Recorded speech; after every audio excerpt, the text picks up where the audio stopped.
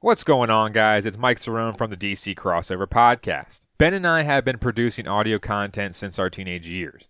But now, don't we wish we had the tools you guys have to create and distribute your own content? Let me quickly tell you about our new sponsor, Anchor. Now, if you haven't heard about Anchor, it's definitely something I love using. One reason, because it's free, people, F-R-E-E.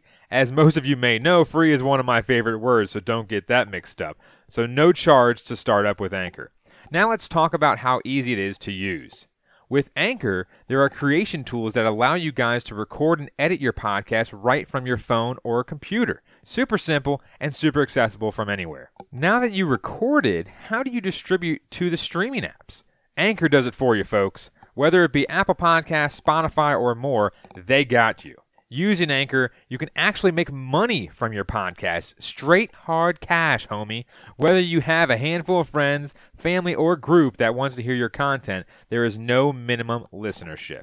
It's everything you would ever need to make a podcast in one simple place. Want to get started? Here's what you guys need to do. Download the free Anchor app on your phone or go to anchor.fm to get your podcast started today. Now back to our nation's capital with Cerrone and Simpson. I wonder if I want some tandoori wings, or traditional wings, or boneless wings. Are you on, or pizza. What app are you on right now? I'm on Grubhub. I'm just looking to see Hub what they have. for the grub. You can get some fettuccine Alfredo. Oh, that's true. I will say the Domino's pasta stuff is pretty good. Yeah, that's how what was we that? got last time. Was it? Oh, it wasn't the, because I was thinking of the big dinner box or something like that. No. That's Pizza Hut, right? I think so. Big dinner but box. I don't think, does Pizza Hut deliver here? Because I thought I tried to do that last time I was here, and I didn't, and it said, like, we don't deliver to this location. The closest Pizza Hut that I know of is over in Sterling Park. It says, ready in an hour. An hour? Jesus Christ. Oh, I know which Pizza Hut it is. Okay, there is a Pizza Hut next to the B-Dubs over by the outlet mall. Or the outlets, not the outlet mall. It's not a mall, technically. What do they got? They do have the stuffed crust. That's always a plus. Yeah, let me look. To go to. I'm looking right now. Wangs, pasta, 2 large, 3-topping pizza. Jeez Louise, and breadsticks $30. My God. Yeah, cinnamon rolls.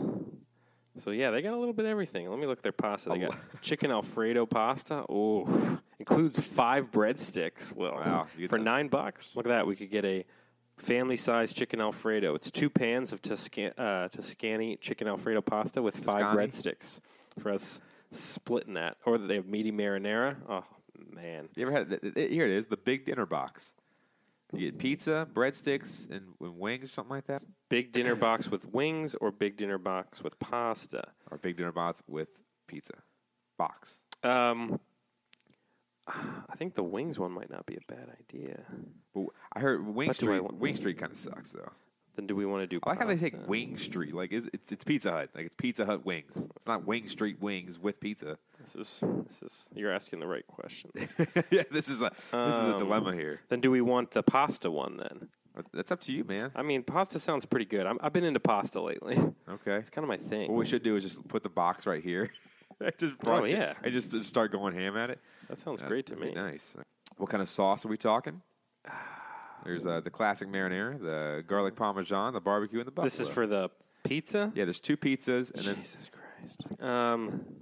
Well, I think one of the pizzas we should go kind of funky with, and the other one we should kind of keep fairly standard. Keep it classic. Yeah, so maybe one of them do like some weird like garlic parm sauce or barbecue sauce and get some a white sauce weird made with crust Parmesan and Romano cheeses, butter and garlic. Well, I like all those. Yeah, is that the garlic parm? Yep. Okay, why don't we try the garlic parm sauce? It said add 20 calories per slice for that. That sounds great to me. Garlic parm, regular cheese. You want to do extra sauce or just regular light? Regular. Regular? Okay, you want to do regular. Okay. Regular cheese? Regular cheese is fine. Crusts. Ooh. Toasted parm, garlic, buttery. I mean, we're going with the parm, the creamy garlic parm, so we might as well go toasted parm for the crust. 10-4. And then the real question is what toppings we work in with the...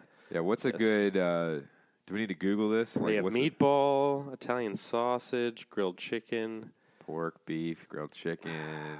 I'm thinking something like in the chicken realm or like the meatball sausage realm would probably work well. I mean, we can go meatball sausage. I mean, then we can go with pepperoni chicken for the other one. Yeah, let's do that. Meatball sausage. Jeez, add 60 calories per slice. Jeez Louise, this is... Oh, yeah, but I don't really care. Yeah, look at me. Let's see. Jeez Louise. All right, so then we have... Oh, it's a one-topping pizza, so the last one we're probably going to get charged more for it. Okay, so you want to do classic? Yeah, okay. We'll stick classic with this one. Crust flavor. What's a hut favorite? Hut favorite. A garlic buttery blend with a sprinkle of grated Parmesan and Italian herbs. Why not? Hut favorite. Yeah, let's go with the hut. Then if we need to do one topping for the next one, which one would you prefer to have, the meatballs or the what was the other one? Sausage? Yeah. Meatballs makes it feel a little more like it's pasta. Pasta pizza. We're getting pasta, it's right? a pasta pizza. Okay. Because isn't that come with the dinner box? Is the pasta? Yep. Too? Okay, breadsticks. Okay. Yeah. Their breadsticks are money. Okay? Yeah. No, we got to get the breadsticks. But so, do you want the regular or the cheesy? I think you got to stick with the classic. Oh, yeah, I think you got to go regular. Yeah. And then for the pasta, that's an interesting conundrum because we've got the meaty marinara and you've got chicken Alfredo. Now, we basically created a chicken Alfredo on a pizza. Yep. That doesn't mean that we can't order chicken Alfredo. But if we're watching our calories, because like, one's 890 and one's 820. But it's only that's the thing, though. 70 calories per pan or extra for the chicken Alfredo. So it's like that's like 35 extra. I mean, we added the garlic buttery toaster. Yeah, that's true. So it doesn't really matter. So we're already past the point of no return. Yeah, exactly. But do we want the meaty marinara? Or, I mean, I like both of those pastas. I will eat you. I'll let you decide. No, I'll let you decide. I guess I guess we can go meaty marinara just because we already went with like an Alfredo type thing. Don't come back and not feel good about your decision here. I will always feel good about my decision. And then they throw you all the can we tempt you with all the other things. It's like, I just ordered like thousands of calories worth of food. I think I'm good. Okay, so it says... What was it, $22? Oh, yeah, then there's tip. Any coupon codes we can use? Wow, the delivery fee is $4. Good Lord. I'll try to look at some other options real fast before we commit to this $4 delivery charge. Why? I don't understand when a restaurant, or if they're considered restaurants, why do they have delivery charges when they're based for delivery? Yeah, it's just another way to scam us out of money, our hard-earned dollars. Like I don't understand that. Like, why would you charge somebody to piss them off? I mean, I can see maybe a $2 charge or something like that. That's whatever. $4. Yeah, that's pretty messed up. Oh, Rubino's free delivery. You ever had Rubino's before? I don't think so. Their pizza is bad. I would eat it, dude. They have good pizza and it's not that far away. They got pasta. They got wangs if you really wanted it. Yeah. Go look at Rubino's because they got free delivery. Man, so much pressure. Yeah. Okay, I'm looking at Rubino's menu. Our menu. Okay, appetizers and sides is what I'm looking at. Oh, they do have garlic knots. Then do we do a pizza from Rubino's with some knots? I mean, I'm looking. I mean, because they got some other good stuff like Parmesan, chicken Parmesan, Strombolis, calzones. I've had a calzone there before. It's very good. They do have a lot of good stuff here. They have some create your own pasta. Oh, don't even tempt me. They got cannolis. Well, whatever it is, we got to order it because we're going to run out of time. That's true. All right. So here, before we get to the show here. Sure. So you and I, and most people who know us, okay, we have been broadcasting for high school and collegiate. You used to be the voice of the girls' basketball team at George Mason. That's what I pride myself on. Exactly. That's what you have on your resume at the top. But I've had a TV show out in Maryland for Howard JUCO. And so we've done high school and college. So we've been also broadcasting for about 8 years or so, at least in that realm. You started a little bit earlier than me when you started at Herndon. And the one, I guess you could say, thing that I have a little bit of grievance on is when you get paired up with somebody that's like a coach or that basically, doesn't really, know how to broadcast. Like it happens all the time. We're not talking about podcasting or anything like that, where you can just go and be free and do whatever you want to do. like we do here, basically. We just banter and we do whatever. But I mean, looking at this, okay, I'm sitting there broadcasting four soccer games, which you know what? Okay, it's fine. I'm not obviously right now. People listening out there, I apologize if I'm coughing or whatever, if I sound nasally or whatever. I'm getting over a cold. That's what happens when you work with elementary school kids and everything like that. It's rewarding, but then it's also not at the same time. But when this happens, literally, I get there and I had to drive to Baltimore, which wasn't the greatest, but you know what? I got a decent sum of money to get out there, so I get out there. And this guy tells me, yeah, I'm going to be broadcasting with you. And I'm like, all right, nice to meet you, man. Nice to meet you, blah, blah, blah. And he's also producing, which me and you have done multiple times. We've produced, we've done camera and broadcasted multiple games at once in one day. Yep. And, we know how hard that is. And some people out there have realized after I've done some Facebook Lives at certain broadcasts and stuff like that before. And even when you describe it to some people, they're like, wow, you do all that stuff. It's like, yeah, we do it, And we don't really complain about it. Obviously we don't like to do it because we like to just show up and talk. But at the same time, when you go there, this guy's producing. I said, all right, man, it's okay. You can take some time. You don't have to talk every single time. I can handle it for the most part.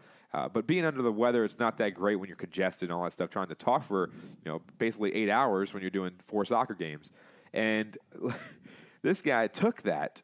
A very nice guy. Don't get me wrong, very nice guy. But he took that and ran with it, and basically 2 or 3 of the games, he went to the bathroom and was gone for like 10, 15 minutes. Oh, God. And I'm like, dude, these high school games only last about 80 minutes. They got 40-minute halves. And I'm sitting there, and the problem, he was an okay producer because the crowd mic was sometimes too low. Yeah. So I feel like I'm just sitting in the bathroom talking to myself because it's so quiet. And then one of the games, the fans just decided not to. There was a lot of fans there, but they just decided not to cheer or anything. So you could pod that crowd mic all the way up, and you could hear zip. It was like crickets, and you could hear literally a car start from 300 yards away. It was that quiet. And I'm sitting there, I'm just like, man, this is the broadcast, or these are the broadcasts, I should say, that are just not fun to do, man. And you know it too. Yep. It's like, they're just not, and that's, I know I'm airing a grievance, kind of a venting little topic here, but it's just like, come on now. It's like, I understand like people schedule people and this and that, and you might know a lot about sports, but you got to know that's why people mute the TV and they hate the broadcasters, but don't try to broadcast sports and not listen to TV. I listen to the commentators all the time to see if I could add something to myself or whatever it may be, but I mean, come on. You sit there and you're just like talking to yourself, and you're just waiting for the guy to come back from the bathroom. The bathroom's only 50 feet away, and he's just in there. I don't know if he's texting, talking on the phone, ordering a pizza for himself later that night. I don't get it. Like, I'm like, dude, I've been sitting here for 15 minutes by myself talking about a 0-0 soccer game where all the players down there are just basically kicking it back and forth, and I can't say they're playing ping pong enough. I've said it 4 times already because there's nothing else to say. I mean, there's nothing worse than doing a broadcast like that where you were just on an island. Oh, yeah, exactly. You're on an island. Best way to put it. Like, literally, you were literally out there with Wilson. And Wilson, obviously, it's basically like Wilson because Wilson never talked, even though Tom Hanks thought he talked, but he never did. Maybe he did. We just didn't see it on camera. Yeah, you never know. It could be a paranormal activity, just like some of your other podcasts. Yeah, that is true. So did we make a declaration here? Are we going Rubino's? Are we going Domino's? I think Rubino's might. I think Rubino's going to be 4.8 out of 5 stars. 72 ratings. I think they're going to be our sponsor of the show today. Are we going pizza or are we going pasta? I think we need to make that decision off air, and we'll let everyone know when it gets here. We will. We will let you know. Absolutely. I didn't know what you wanted to do. I thought you were still talking. All right, we'll be right back, and we'll come right back for the start of the DC crossover, everybody. All right. It's a clown question, bro. And they're not even called Reese's Pieces. They're called Reese's Pieces. Reese's Pieces. They're pieces of Reese's. I'm a man. I'm 40. I'm not a kid. Write something about me. Playoffs? I just hope we can win a game. We're talking about practice, man. We're talking about practice. We're talking about practice. We ain't talking about the game. We're talking about practice, man. But they are what we thought they were. And we let them off the hook. This is what's great about sports. This is what the greatest thing about sports is. Hello? You play to win the game. Hello and welcome back, Pine Ponies, to the DC crossover right here on Apple Podcasts, Google Podcasts, and Google Play Music.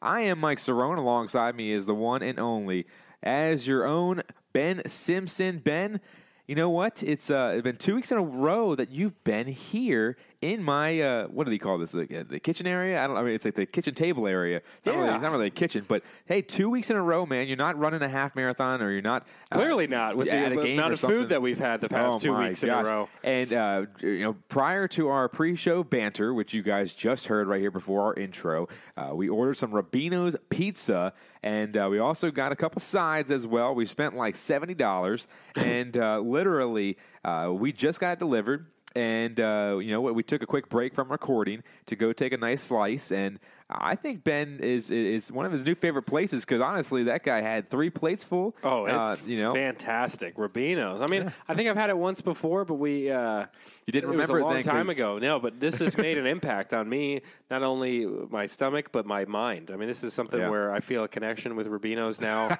I feel like I want them at my firstborn. I want them to christen my firstborn with pizza sauce instead of the holy water. Damn. They did a good job. I thought that was delicious. Real quick, did you see that video? It was like a viral video that I think I saw it on Instagram or something like that, where they call it the priest. Is that what they call that? That what the christening thing is? Yeah. Okay, the priest. I didn't want to get it wrong. So they were holding the baby, and then he was pouring the water, and then all of a sudden the baby just like lunged forward and went right into the water. That a boy. And the parents were like, oh, it was pretty funny to watch. Obviously, it wasn't funny if you were there. So sorry if you're out there listening and that was your baby. Yeah, you just pissed off the religious crowd. Yeah, pretty much. I don't know if we had one in the first place. But anyways, again, this is the DC crossover where we cross over all 4 major DC sports teams in the DC market: the Caps, the Wiz, the Redskins, and the Nationals when they are in season.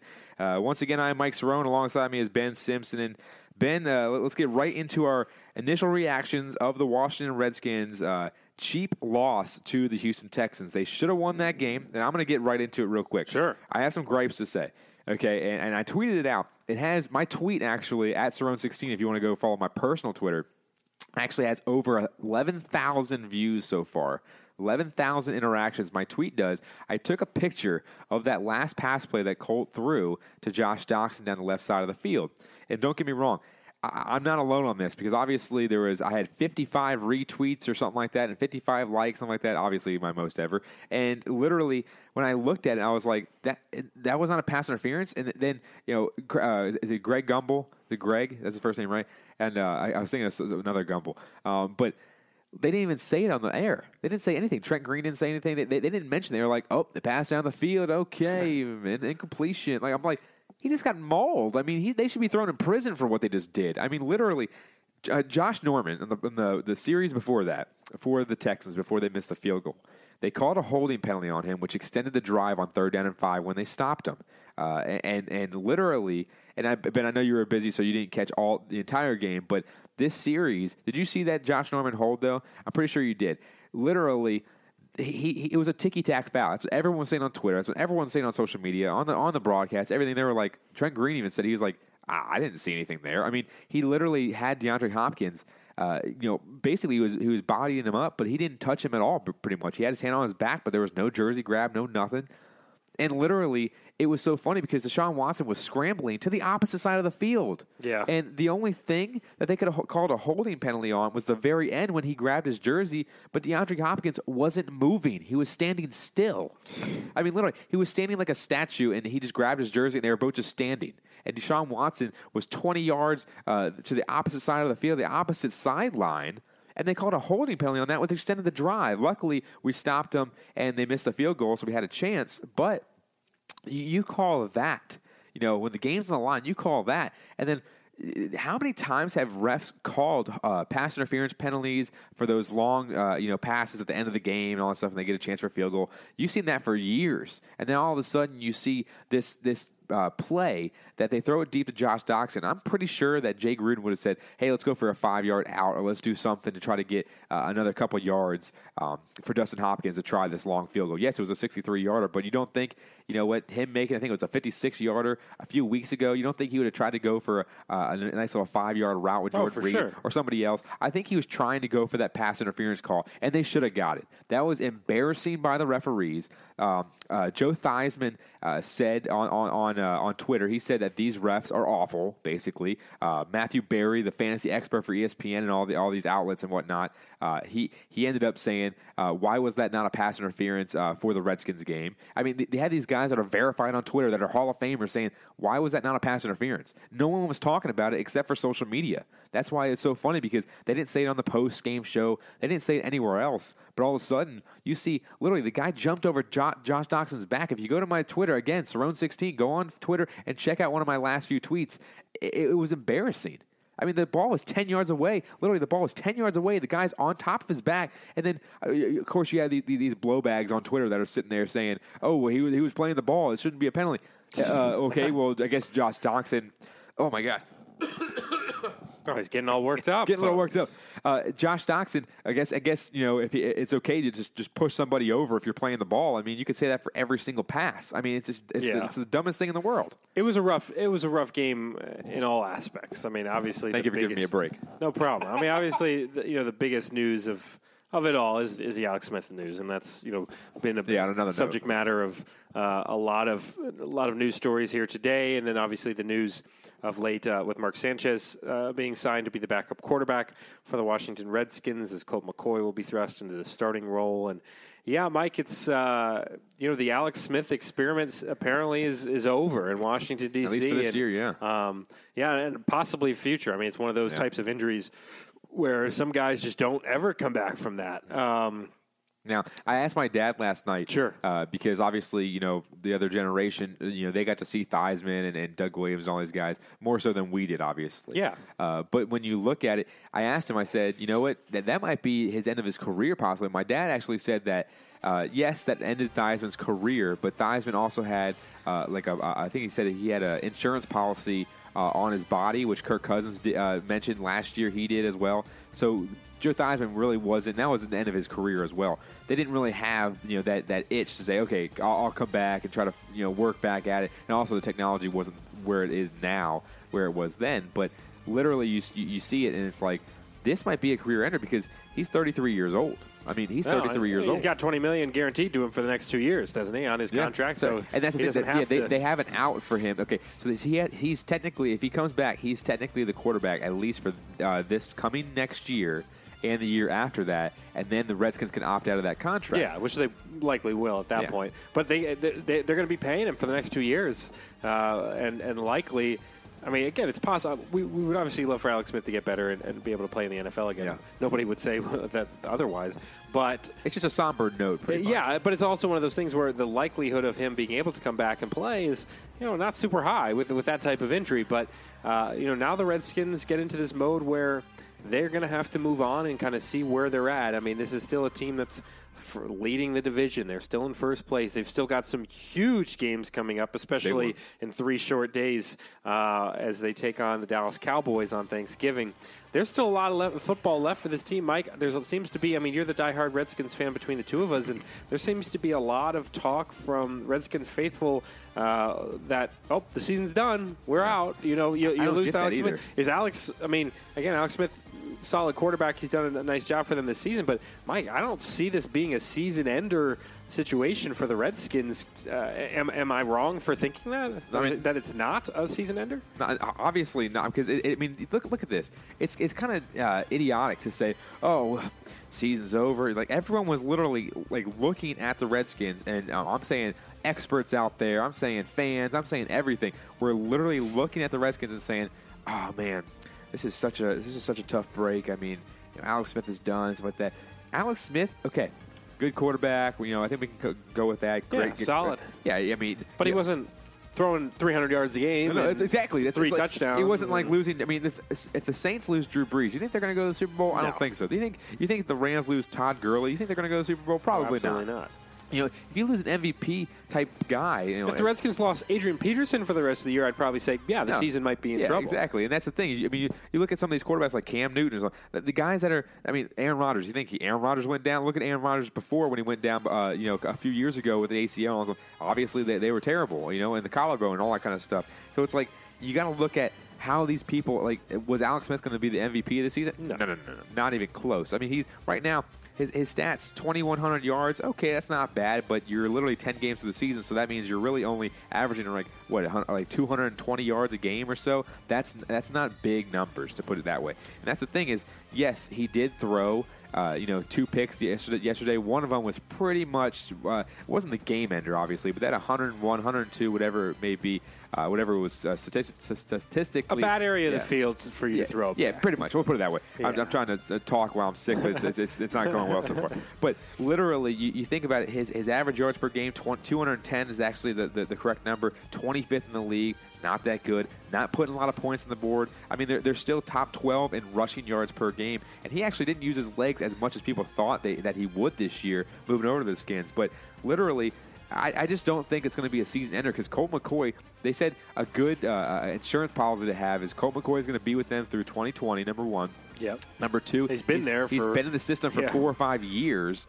and I mean, literally, they said his last start was back in 2014 or whatever, maybe. Okay, that's fine, but he's still playing. I mean, it's not like he's just sitting on his ass, at practice doing nothing. I mean, Jay Gruden literally wants him to start every single time. He didn't. I mean, he obviously liked Alex Smith and stuff like that. He didn't have anything against him, but he wanted Colt McCoy. You've been hearing it for the past 2 years. Oh, Colt this, Colt that. I think Colt has a chance to start in the NFL. All this kind of stuff. Obviously, he doesn't have a big chance because no one's going to trade for him or sign for him or whatever it may be. I mean, sure. Think about it though. Colt, he's one of those guys that is kind of like a Mark Sanchez, who they just signed, obviously, where he goes out there and he'll give you a solid backup performance. I always look at someone like Matt Moore, who was for the Miami Dolphins for a few years. He did a lot of fill-in role. He's kind of like a Ryan Fitzpatrick that doesn't throw that many picks. Okay, yeah. Colt McCoy does throw picks. Don't get me wrong, but he's a little bit better than Ryan Fitzpatrick in my opinion. And sure, that's. I mean, you look at it, and it's like it's not the worst option to go to. No, I think the step from Alex Smith to Colt McCoy is not that big of a gap. Yeah, I think there's obviously a gap. Interceptions, but that's the turnover factor. But Alex Smith. The thing that you could count on Alex Smith is the guy's not really going to throw that many turnovers. He's going to be a guy that takes care of the football for the most part. But I think it isn't, as you said, it's not a step from a Drew Brees to a Colt McCoy or an Aaron Rodgers to a Colt McCoy. I mean, this is Alex Smith, a dependable quarterback, going to Colt McCoy, who is a guy that's been around for a while. He's been in the system for a while. Is he suddenly a top 10 quarterback in the NFL? No, of course not. But the Redskins don't need him to be a top 10 quarterback in the NFL. They need him to just produce kind of like the way Alex Smith did. Yeah, I mean, throw 150 yards, seriously. throw a couple touchdowns. Don't throw a ton of picks, and Redskins will be happy with that. I mean, that's the biggest thing is that I look at is everyone's so worried about the turnovers and, oh, my God, the turnovers are going to start to come. I mean, literally, we almost won that game yesterday with Alex Smith throwing 2 picks because the defense, besides those first 2 drives, they were dominant. They let off 10 points in the first 2 drives. And literally, I mean, after those first 2 drives, they went rock solid. And I think, and I told my dad this at the same time, if the defense gets a break, that they can go back and look at film or do whatever on those iPads, the Surface Pros, all that kind of stuff. If the offense can go out there, get 2 or 3 first downs, and if they still punt, okay, whatever works. But it's like, if they can get a first down or 2, get them an extra, 2-3 minutes to look at stuff. I mean, think about it. If they go 3 and out, 3 and outs usually are less than 5 minutes. You get off the field, you get some Gatorade, you get some water, whatever, you get some oxygen, whatever it may be. Think about it this way. When are you going to get a chance to look at film of what happened last drive? You're not. Yeah, that's the thing. So when you think about it, when you're on the sideline for say 5 to 10 minutes, you get a chance to take a breather, get some fluids, get whatever, get some treatment if you need to get stretched out or whatever it may be, and then all of a sudden look at some film, do whatever you need to do to the point where that's when you go out there, you fix the mistakes, and you adjust on the fly. And that's the problem is that's what you saw in the first couple of drives. They didn't do anything. They went out there, let off 10 points, and they basically broke. When we always say bend don't break, but then the rest of the game they hardly even bent because they were just dominating. Obviously, when you look at the stats, They did let off a decent amount of rushing yards. Lamar Miller only 86, but Alfred Blue had a couple big runs. But lately, their rush defense hasn't been as good as it was the first 5 to 6 games of the season. No. But at the same time, they're still holding guys. They're still, even with those few bad games, the last 3, they're still like top 5 or top 6 or something like that in the NFL for rushing defense. Oh yeah, so, this is still a good defensive team, and they still have their weapons. They still have Jordan Reed. They have Josh Doctson. They've got and then you had even Trey Quinn, who had a nice game for the Redskins as well, getting 4 catches. But think about it. That was a team right there that won 6 in a row. Now they've won 7 in a row, but it's like that was a winnable game. The Redskins were with them. They were with them the entire time, even when Alex Smith turned the ball over. So it's like they had turnovers themselves, obviously. With they won the turnover battle by 1, which is kind of surprising. But at the same time, I mean, you look at the stats, and they played pretty darn well. And I have to give it to them because of the sole fact that, when you look at the offense, I mean, overall, Adrian Peterson, he didn't have a great game per se. We'll put it that way. I mean, 51 yards. He only had 16 carries, but he did have some really nice runs where he cut it to the outside when he had to. Colt McCoy, he had 5 carries, 35 yards. I mean, let's move on to Colt McCoy talk real quick. Sure. Okay. He was 6 for 12, 54 yards. Not that great. Still under 10 yards a reception, but he went down the field like 4 or 5 times, and Alex Smith has gone 4 or 5 times in the last 3 or 4 games. I mean, that's the thing. Smith was playing it safe. McCoy's not. Trust me. Yeah, McCoy's definitely going to take more chances, and that's kind of the type of quarterback he is. And obviously, again, we haven't really seen him that much since 2014, and the 5 games that he played there, and put up some good stats, but also had the interception. So, it's going to be a different quarterback. It's going to be a guy that is going to be more of the gunslinger. That's why it's funny. His name's Colt, like the Colt 45. Blah, blah, blah. But stand-up comedy. He's going to be that type of quarterback. It's the Ben Show. But I do think that was something that we sometimes complained about Alex Smith about. I mean, we sometimes said, "Hey, look." It would be great if take a chance or two. It would be great if Josh Doctson could get a 66-yard catch or something like that, or Mo Harris or one of those guys could do something. I mean, when we're sitting here talking about Josh Doctson, 12-yard out as being a great catch, stuff like that, that's not too exciting. But when you see Colt McCoy throwing, darts down the field, I mean, that touchdown throw he threw, his third play in the game after the turnover by the Texans to Jordan Reed in the corner of the end zone, that was a dime. He dropped that right in the breadbasket, put the lotion in the basket. You know that reference? No, I am well aware of the reference. I don't know if it applies, but yeah. Or maybe it doesn't. So overall, I think we can definitely agree the fact that this was a winnable game for the Redskins. Yeah. They lost it. Maybe the Alex Smith injury was kind of got to them a bit. Yeah. I think another thing that for the Redskins is this Thursday. I mean, it would be great if they pull off a win, but this is a game on a short rest with kind of now a new starting quarterback and direction of this team. You may get the letdown there, but your next game after that, you can kind of start reloading. You've got a big Eagles game coming up on the Monday Night Football game on December 3rd. You got the Giants, you got the Jags, you got the Titans. You get that extra winnable rest games. Too, You get the extra. Those are 3 winnable games in a row. I mean, I think even the Skins can put a good game against the Eagles too. Well, the Eagles, they're a shell of themselves. I mean, I think Carson Wentz had 3 picks, no touchdowns. I mean, that injury. I don't know if it's just the injury, but if it is the injury, he's hurting. Because did you see any time last year, even the year before his rookie season, him throw 3 picks, no touchdowns, and look terrible? Yeah. I mean, he was pissed to the point where he was throwing towels on stuff. I mean, it's like, you don't really want to see that, but if you're a Redskins fan, you do. I think realistically, you could look at an 11-5 finish for this team. I think it is in the realm of possibility. I'm already kind of counting Thursday as a loss against Dallas. I know you're saying that you give them a chance, and I wouldn't necessarily count them out, but just in my mind, I think on a short rest, as they're trying to figure this all out, take the loss on Thanksgiving, give it to Dallas, blah, blah, blah. I mean, put up a good game. Well, but then you're still tied. Yeah, exactly. So it's not the end of the world if you lose that game. And then, but your real focus should be the Monday night showcase against the Philadelphia Eagles, Yeah, a then team you gotta- that, like you said, is not as good Yep. as people may think they are. And then you get to go on a roll. I mean, you could definitely beat the Giants. You could definitely – I think you can beat the Jags. Well, I think the you can beat Jags the just Titans. lost to the Steelers. They were up 16-0, their Yeah. best defensive game all year.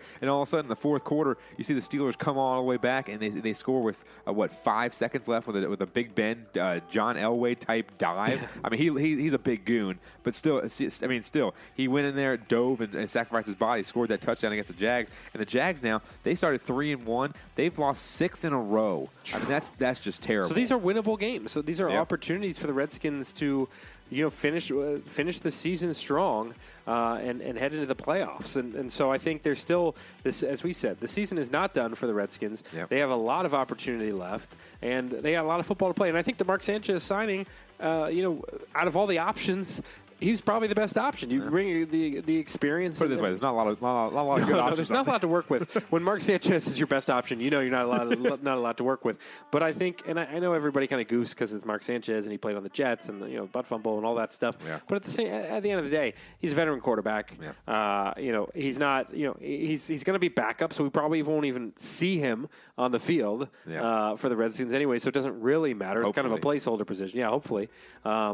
But if not, if Colt does, go out for a series or something like that, I mean, I feel okay having Mark Sanchez be out on the field. I don't feel horrible for it. I mean, that's the biggest thing is you got to look at here is that, hey, it's a backup quarterback. We don't have to keep talking about it. Everyone, I mean, they're reporting on it, doing this, doing that. It's like, I understand that's nice. That's all fine. And all I wanted to know was who they were trying out and who they picked. That's all I wanted to know. And then you move on because Colt McCoy is your starter quarterback now, and he's pretty durable for the most part. So let's just leave it like that. But Ben, let's get real quick into our stock up, stock down, and then we'll go into our quick preview and our prediction for the Cowboys game. So stock up, buddy. Well, stock up, obviously, Colt McCoy. I mean, the guy's getting the opportunity here, and this is what the NFL is next man up, and it's a brutal business. And again, all the best to Alex Smith. Hopefully he heals fine. But Colt McCoy, this is kind of what you've been waiting around to do for the last this is his 9th season. Yeah. So this is what you are here in the NFL to do. You only had one season with Cleveland Browns where you actually got to play 13 games. You didn't even play a whole season. You played one game this year, 2 in 2015, 5 in 2014. You've been waiting for this moment. Here's an opportunity for Colt McCoy to take this team into the playoffs and possibly further. And they're in the hands. I mean, some people are saying, hey, look at Nick Foles in Philly last year and look what they were able to do. No. Is it the same thing? No, of course not. But it can happen. Yeah. And I think so. Colt McCoy, stock up. He came in the ball game. He threw a touchdown. Didn't throw a pick. Played pretty well. And I'll give it to him. And the biggest thing to go along with that, with the Colt McCoy situation is that, hey, he's playing Dallas again. Do you remember a couple years ago, whatever, when Kirk Cousins got hurt and he came in and he played the Dallas game and they ended up winning the game? That was a big deal, too, because he's a Texans guy. I mean, he's literally a Longhorn. And that's the thing is that, he wants to go out there, especially in Dallas. That's what people don't understand. Last time, he balled out in Dallas. Yes, okay, obviously they won that game and whatnot. I don't have the stats in front of me, but he balled out that game. They won, and that was a huge thing. So his family's going to be there. He's going to go out there and buy like 30 tickets to get to his family so he can go out there, ball out in front of his family, and have a good time. Thanksgiving Day against in Dallas. In his home state. Getting the reins as the starting quarterback for a playoff, for a division-leading team. Yeah. A team in the playoff hunt. This is your time to shine. That's all we can say. Is this is your time to shine. Stock up, definitely Colt McCoy. Who do you got on your side as far as somebody Trey that impressed Quinn. you? Trey Quinn. Yeah, that's what I mentioned. He was a beast, and I even tweeted it out. I think he might take Jamison Crowder's job. Everyone didn't. They overlooked Trey Quinn in the draft and all that stuff. He was Mr. Irrelevant and all this kind of stuff when the draft time came around. But he led the NCAA in catches last season at SMU, and he can catch the ball. He had 2 beautiful catches. He had 4 targets on the day, caught all 4 targets for 50 yards basically. And looking at it, if he's out of the slot the entire time, you have Josh Doctson on the outside, Jordan Reed on the inside, possibly Vernon Davis if he wants to catch a football for once, not like he did this past week. And then also have Maurice Harrison there trickled in as well. I mean, if you slot Jamison Crowder, this is going to be a slot receiving core. I mean, obviously Colt's going to take some chances, but obviously Paul Richardson's out again. But when you have Trey Quinn and maybe Jamison Crowder when he comes back, And, I mean, literally, you have those two guys in the slot, right? You have Vernon Davis and also Jordan Reed at the tight end spot. And Jordan Reed can slot outside a little bit here and there. And, I mean, you have these guys that can play the slot position that are great ball catchers, and that's the biggest thing that I look at is that if Trey Quinn can go out there and do a performance like that, I mean, that's probably one of the best 7th-round picks the Redskins ever had. Yeah, that's a good one. I also think a guy that maybe we were not going to mention for stock up as far as like one of our picks, but I think a guy that needs a shout out is Clinton Dix had another really good game, and Mason Foster as well. And just go along with that real fast. A quick stat. Grant Paulson of 106.7 The Fan tweeted out that they went and talked to some Green Bay officials and also scouts and all that stuff, and they said Clinton Dix is not a good tackler and all that stuff. Well, he had 11 tackles this game, and he had actually 9 solo ones. So that's why you can't. That's a better thing. You can't trust that stuff. When guys switch teams, sometimes they're able to do things that they weren't able to do because of schemes or can't like catch the football if you're Eric Ebron. That's stupid idiot. Hate that guy. The guy. The Lions gave that guy so many chances to be a elite tight end in the league to catch the football, and then then he goes to Indianapolis and kills it. So he has 30 touchdowns. Stock down. It's funny actually because I guess I kind of shouted out Doxson earlier, but I think Doxson also didn't have that great of a game. No. Targeted 7 times, only 3 catches. Really wasn't able to do much against that defense. So. He's a guy that they're going to need moving forward here to especially if Colt McCoy is going to, bombs away out there. Doxson's a guy that, may really need to step up. And I just didn't think he didn't have that great of a game. Yeah, and also you did have to give it to Josh Doxson though because he had 3 catches, but a few of those balls were either overthrown or whatever it may be. Because obviously Alex Smith hasn't been that accurate this year, and then even when Cole came in, they had that pass interference I mentioned earlier. But at the same time, if you're a first-round pick, 3 catches, 32 yards, we said this is kind of what he is, but they weren't really in any key spots, which really made a big difference. But my stock down has to go on the defensive side of the ball, and I think that Stacey McGee. I mean, no one really knows who he is, but he came out there in spells to spell Deron Payne or Jonathan Allen or whatever, because Jonathan Allen came out. I guess you could say for a little bit with a concussion protocol. Stacey McGee came in there and he sucked. So if we don't have a secondary guy to spell one of these top 3 pass rushers, I should say run stoppers that we have in Ioannidis, Allen, and Payne, that's going to be bad. So I just say the whole entire backup defensive line pretty much because we got rid of Ziggy Hood and he was going to be our backup, but Stacey McGee, stock down for you, man. You look like trash out there, honestly, to be quite frank. But hey, it's 2 guys that we talked about before, Brian Kerrigan and also Preston Smith. They both got 1 sack each, tackle for loss. I mean, they did some pretty decent things. But also, I mean, their line is also beaten up too. They had, I think their backup linemen, all the backups were in the game at that point because they had 2 guys that were out for the game. So I mean, you have to get some pressure at that point. But at the same time, stock down for all the backup defensive linemen to put it right. For sure. Mason Foster with a nice pick. Preston Smith with the pick as well.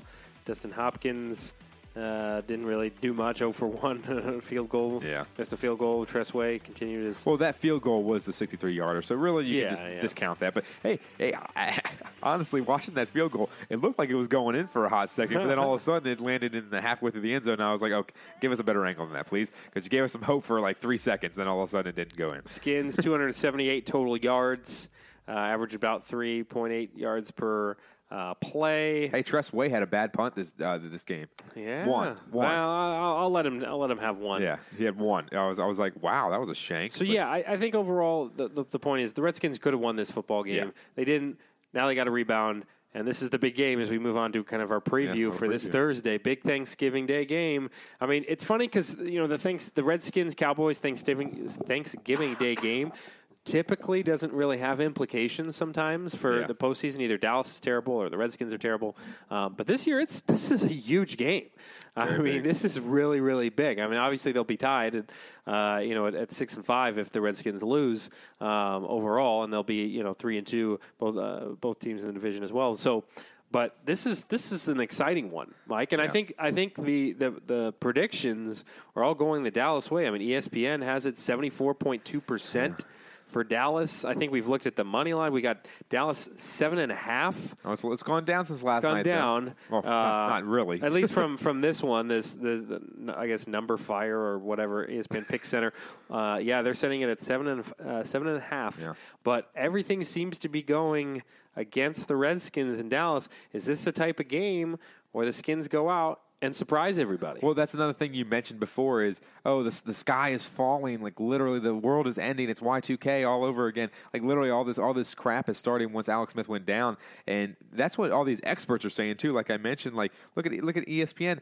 Saying that kind of line is kind of is baffling. I mean, why would you give over a touchdown favorite to a Dallas Cowboys team that's 5-5, that literally, if you look at their stats, they're 28th in passing. And right now, that's where they could beat the Redskins with Quentin Dunbar kind of ailing and this and that. And really, their rushing is fourth, but they held Zeke to how many yards? 33 in the first game back in October. I mean, that was obviously when the run defense was firing on all cylinders, but they don't have any major injuries on the defensive front seven, and that's the biggest thing is now if you have Ryan Kerrigan and somehow Preston Smith waking up a little bit and becoming less of a ghost to each their own, basically, in this game, Dak Prescott, obviously, I think he's the key factor because I think Zeke is a great player, but if Dak Prescott goes out there and he can run or do whatever he does with his legs and gets 50, 60 yards of rushing, that's going to be a big deterrent because I don't like it when quarterbacks get in the open space. And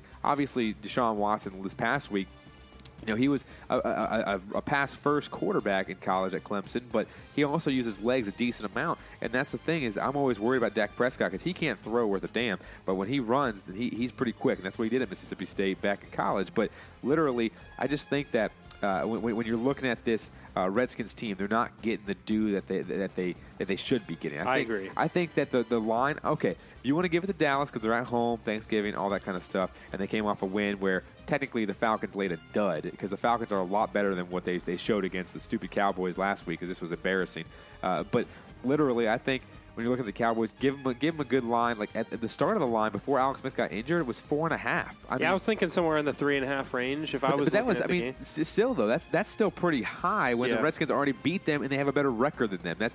I just don't understand that. Like I could see, like you said, I could see a field goal is usually the norm and stuff like that. Sometimes it's a pick 'em, but honestly, I just don't think that line is anywhere credible I mean, if they get blown out, then I'll eat my own words. But I just think that the Redskins have a lot better shot than a 7.5/8 point spread. Yeah, I agree. I think I think everybody's just kind of turning this into the Redskins are going into the toilet, and this is going to be an easy win for Dallas. I think this will be a closer game than we originally think. I did want to mention real quick on the show, I know it's not Redskins, but this is a report that just came out. John Wall fined for telling head coach Scott Brooks F you, and he didn't say F, he said the full word. John Wall has been fined by the Washington Wizards for telling head coach Scott Brooks F you after the team was told to raise intensity in practice, according to ESPN's Adrian Wojnarowski. Wall reportedly apologized to Brooks minutes later. Obviously, we already talked a lot about the Wizards, but I just wanted to mention because that just came out 5 minutes ago. So we'll definitely have more to come on that. But to go back to what you were saying, Mike. I do think this. While I still am predicting a loss for the Redskins, and I'd be happy if they prove me wrong. I think mainly my rationale for that is maybe a little more on there was the Thanksgiving and this being on the road, but also the fact that again this is Colt McCoy's team now. It's a short rest week. I think that may not work in the Redskins' favor, but I think the long rest will when they are in Philly. So I'm thinking if we're talking any score predictions or things like that. I'm predicting Redskins loss, so I'm probably saying maybe somewhere like but I think it's going to be close. I'm going to say 2017 Dallas. It's not bad. I mean, really, when you're looking at right now, the offenses for both teams aren't that great. I mean, obviously their passing offenses aren't that great. 25th offensive rank for the Skins, 27th for Dallas. So really right now these teams are both basically focusing on their defense as being the key contributors. So especially on the defense, watch out for Sean Lee as well and Leighton Vander Esch, two pretty good linebackers. So watch out for them as well. Hopefully AP can do something. But my score prediction is going to be around the same. I think, honestly, give the Redskins a shot. I think the Redskins are going to pull this one off because now the Cowboys, you have to think about this. Short week. Obviously, they saw Colt McCoy a couple of years ago when he came in relief of Kirk Cousins when he got hurt. I think that, honestly, they have to prepare for him now with a new core. And I think they have some new personnel as the coaching staff. And, they have to prepare for him in 2 days? And I saw it the other day. I think it was Richard Sherman that said how playing a Thursday night game, and this is not even Thursday night. This is like Thursday afternoon. Yeah. When you play that, instead of having your regular week where you have a routine and all that stuff, you don't have that 1 or 2 days off in the beginning of the week to let your body recoup. Now, they're going to practice. I mean, I'm sure they practiced right before we recorded this. I mean, this is the biggest thing is that Dallas, yes, they don't have to fly to Washington or whatever it may be, but if you look at it right here, I think that they have to prepare for Colt McCoy. I think they got to try to change because he can run, and Alex Smith can run too. But Colt McCoy ran for 55 yards pretty much this last game. Yeah. So when you look at that, that's a big factor. So I'm going to go into it, and I think the Redskins are going to not really shock the world. They're going to shock people who are watching on Thanksgiving because this is the prime time game. 4 o'clock on Thanksgiving is prime time. So when you're looking at it, I think they're going to shock them, and I'm going to go 20. Let's go 23. To 20. All right. Skins. That works. Not bad, right? We'll keep an eye on it here. Again, happy Thanksgiving to everybody that's listening to the show. Happy Thanksgiving. Absolutely. What are you doing on your Giving of Thanks Day? I am eating a lot of food, as per tradition. I'm bringing my own mac and cheese to the dinner as well. Really? Oh, nice. We can get to that in our third segment. Sure, for our sure. Conversion and everything. Yeah, you're right. We'll get into that in a little bit. We'll probably step aside here and come on back for some Washington Wizards talk here as we are again. You're going to get to listen to a lot of Wizards talk here in a bit. Yeah. But I did mention the whole thing about John Wall and just an added Scott side Brooks. note. We're going to talk a lot more about that next segment. But again, come on back with the DC crossover right here on the DC Crossover Podcast.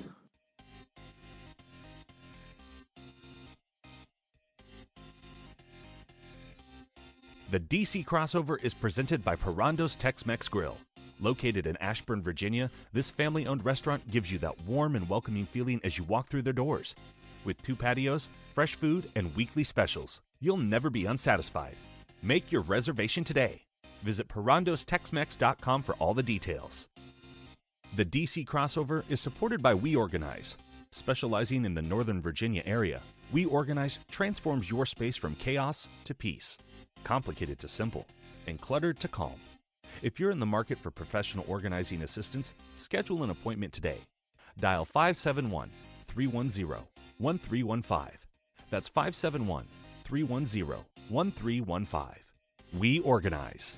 Places, spaces, people.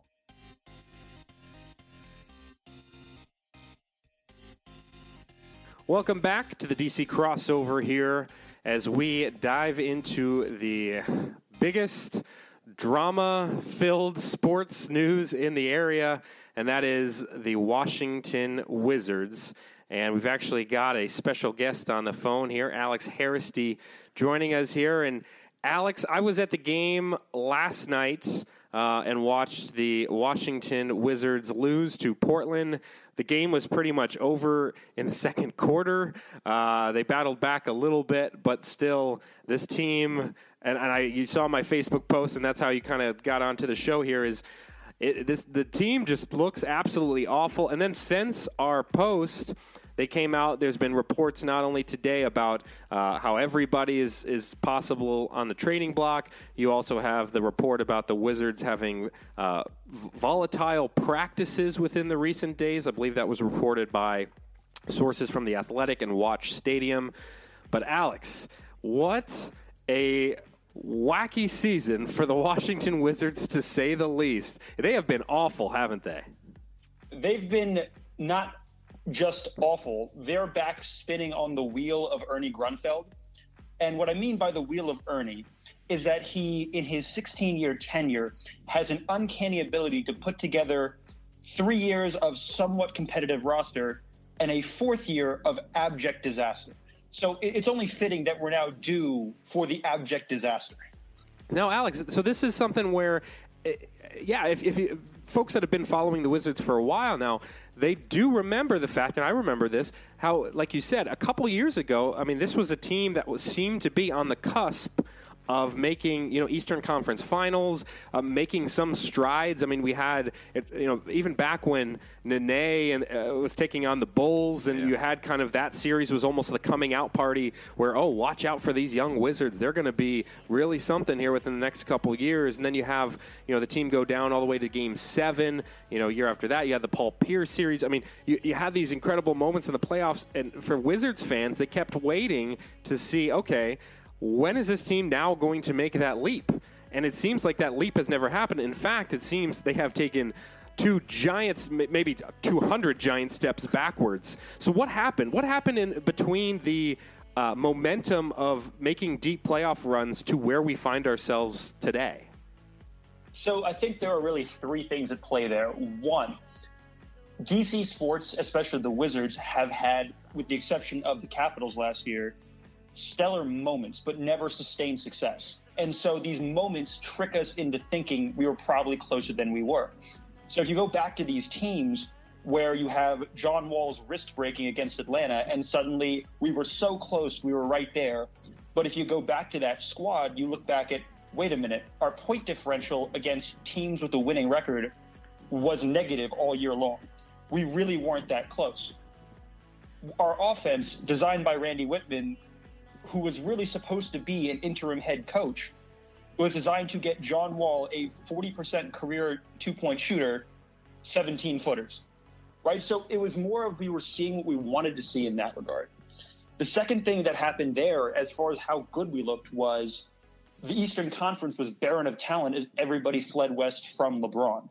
We are now in a weird era where players and talent, moreover, is coming back east, even if Cleveland is an abject disaster, where the Heat, even if they're capped out beyond belief, they become a legitimate team in the Southeast Division.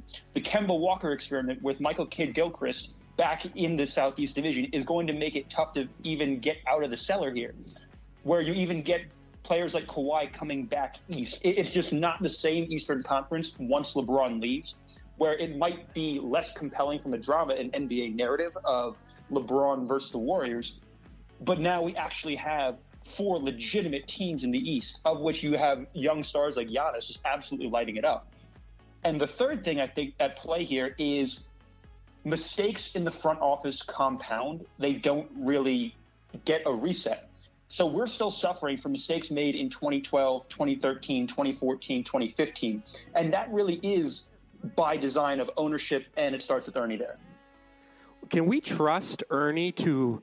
let's say the scenario is, well, first of all, can we trust Ernie? No. But let's say the scenario is, we do start shipping away assets and trying to compile draft picks. What in Ernie's track record shows that he can do stuff with those drafts, that he knows what he's doing on that end? Because we have seen Ernie miss on, and now it is a little compounded. A lot of NBA GMs miss on the drafts. I mean, it happens all the time. But here, strictly with the Washington Wizards, we have seen Ernie miss on a lot of different opportunities in the draft, and sometimes it's hindsight where we look back and see guys later on in the draft that end up becoming better players than we had. But still, I would argue that the last decade of drafts from Ernie, he does not have a terrific track record. So if you're a Wizards fan, are you worried that, okay, let's say we start sending out Beal and some of these guys and compiling and trying to pull the almost the Boston Celtics method of just stockpiling draft picks. Are you worried that Ernie's not going to be able to do what he should do with those draft picks? So yes and no. And here's what I mean by yes and no. We actually had, to Ernie's credit, we've had roughly league average hits on draft picks, right? If you consider Kelly Oubre as a rotation player in the league, which I do. Yes. That means at his draft stock, that is a hit. Wall, ignoring the contract and the Supermax extension that kicks in, is he a above average point, or does he have the potential to be a above average starting point guard in the league? Absolutely. Beal, Porter, goes down the lines of, given your other options, he's still batting about 600 in his top 5 picks or in his top 15 picks. The problem more than his miss or hit rate is a lack of consistency with the strategy. where you'll have 1 year where he says, yes, I'm going to commit to the lottery. It's a deep draft, and I'm going to make a pick. I'm going to dig into the second round, and I'm going to look for free talent in the European leagues. But then he'll turn around the next year and say, my team is closer than I think. I believe my team is close when they're really not. And then I'll dump picks for rentals, or I'll dump picks to get rid of bad contracts I otherwise had. Right? We had the Boban trade where we just have to get there because the KD to DC era is ramping up, and we want to show a winning franchise. We have the Andrew Nicholson contract that just looks horrible in retrospect, especially when you have to dump what is still a late-round pick, but you can still hit in the late rounds or early second round 1/3, 1/4 of the time. That's how you get a Sato.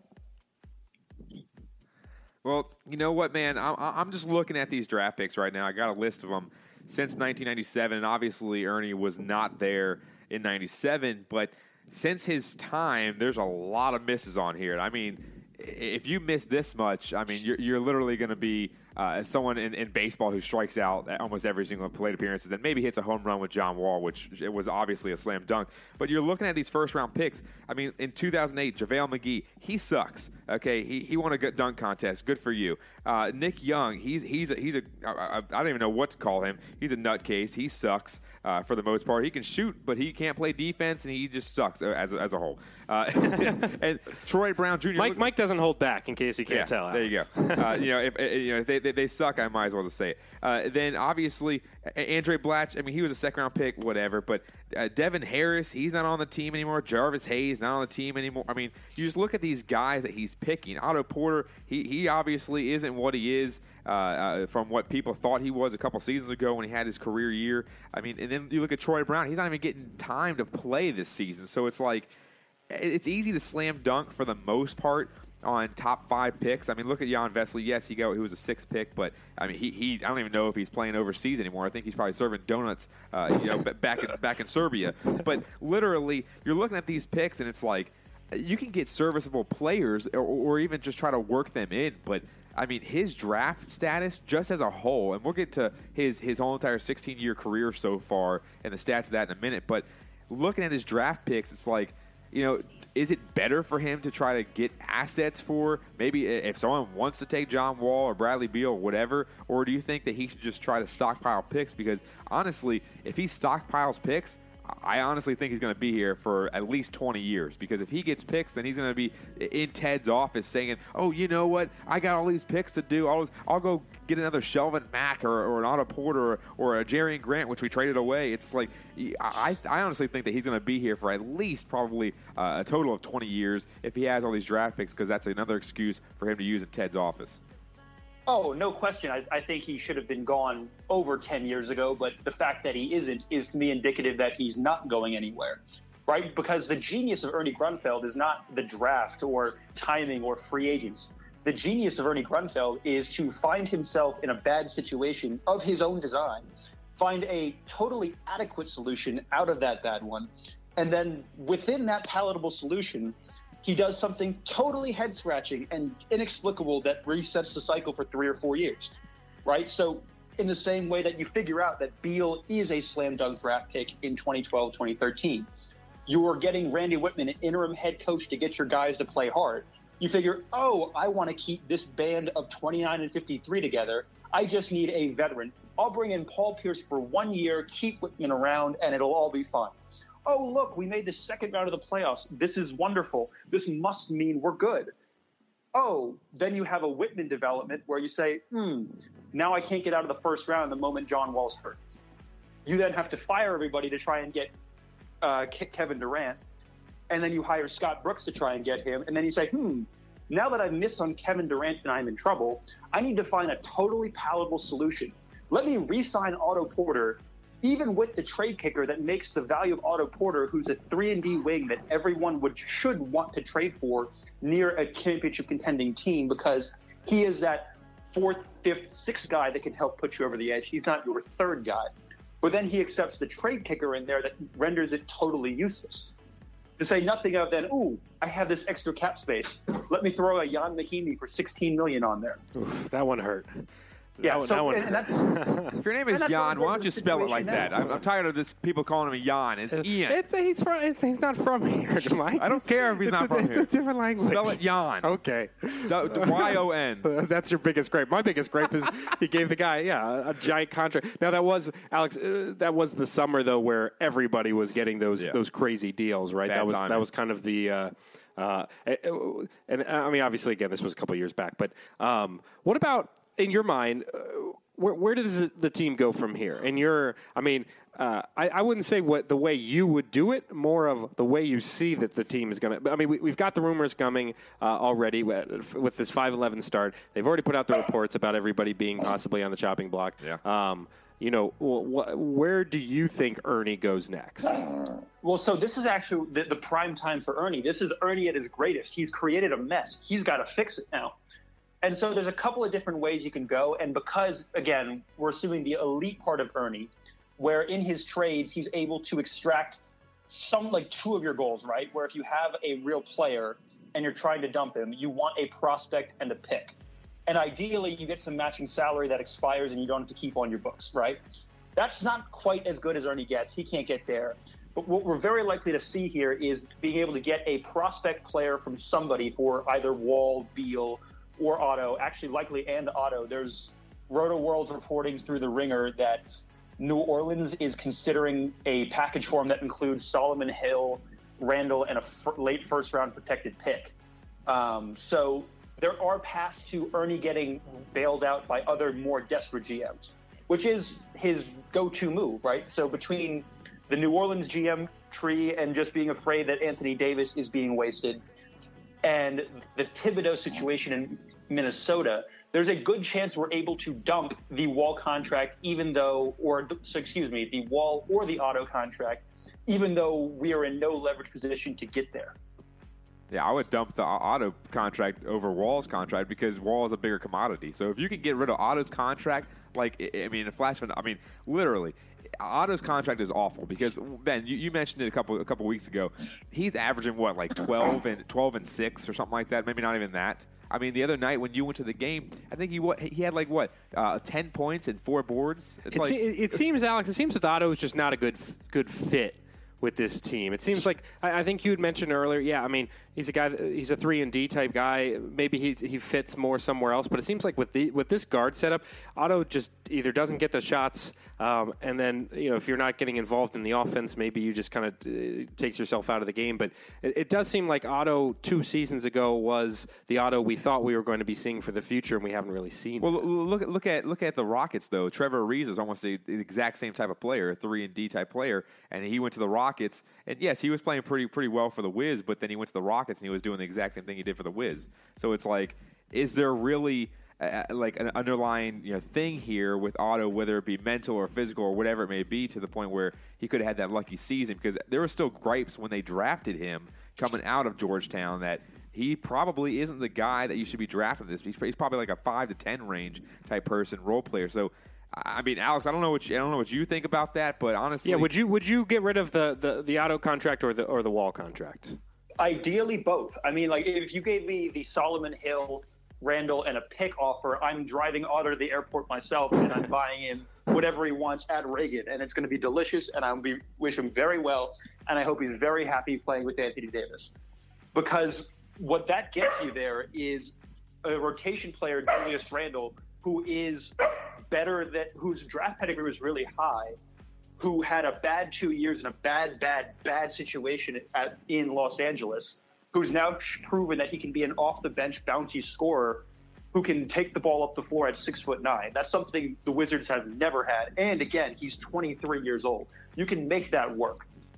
Yeah. With Wall, in my opinion, it's much, much, much harder to dump for 2 reasons. One, he cannot be traded before December 15th of this year. And second, his Supermax extension kicks in next year. And it's going to be very hard to find a team desperate enough to pay him $45 million. There are really only 2 teams desperate enough, in theory, to pay for the Wall contract. And those are the Thibodeau Wolves and the LeBron Lakers.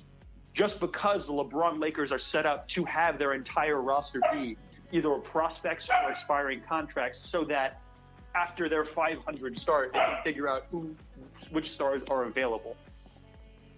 Gotcha. Yeah, I do agree. I think the Wall contract is going to be tough. Also, not only from a financial standpoint, but also for, a fit standpoint. I mean, obviously, we know John Wall is a supreme talent. We've seen it here firsthand for years. But all of these Wizards, you got to admit, are going to have kind of a stink to them.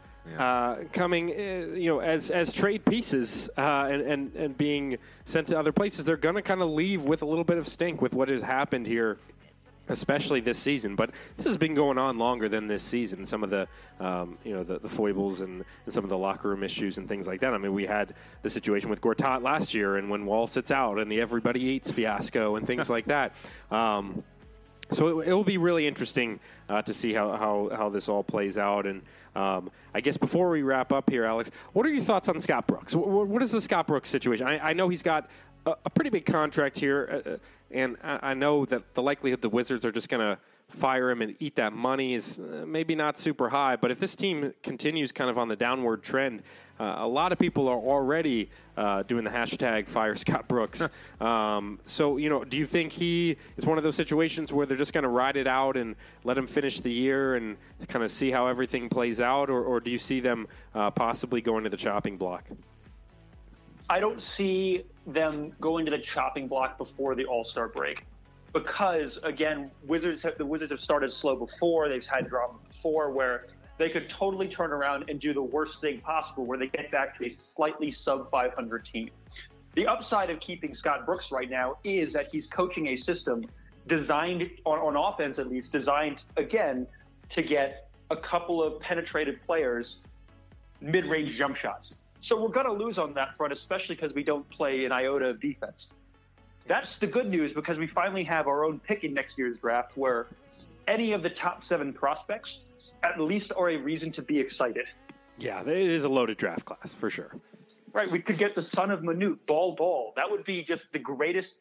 I've been eyeing him. I've been eyeing the draft. 2 generations of balls. Yeah, and I've been all the mock drafts and things like that. Man, if the Wizards get an opportunity to get him, that would be fantastic. I mean, because that's another thing the Wizards have never really had is a fun, exciting center.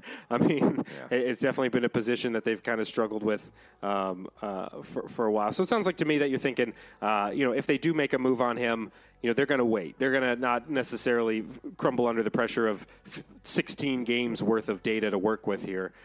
Give a little more time. And we've seen it's kind of varied from team to team. There have been teams we've seen in this league that will, fire guys after 6 games. I mean, it happens sometimes, some seasons.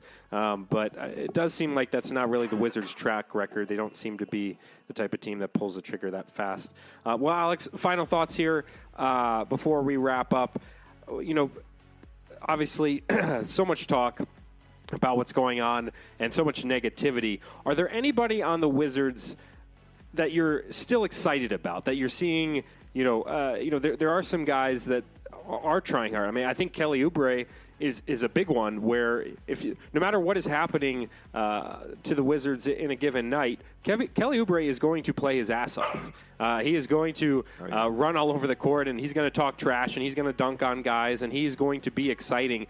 Yes, he's going to make mistakes, but it seems to me, Kelly Oubre, and I've kind of been hit or miss with him. At times I get frustrated, but part of that's just being a young player. But, is Kelly the guy for Wizards fans to be excited about here for the next couple of years if things go into the tank?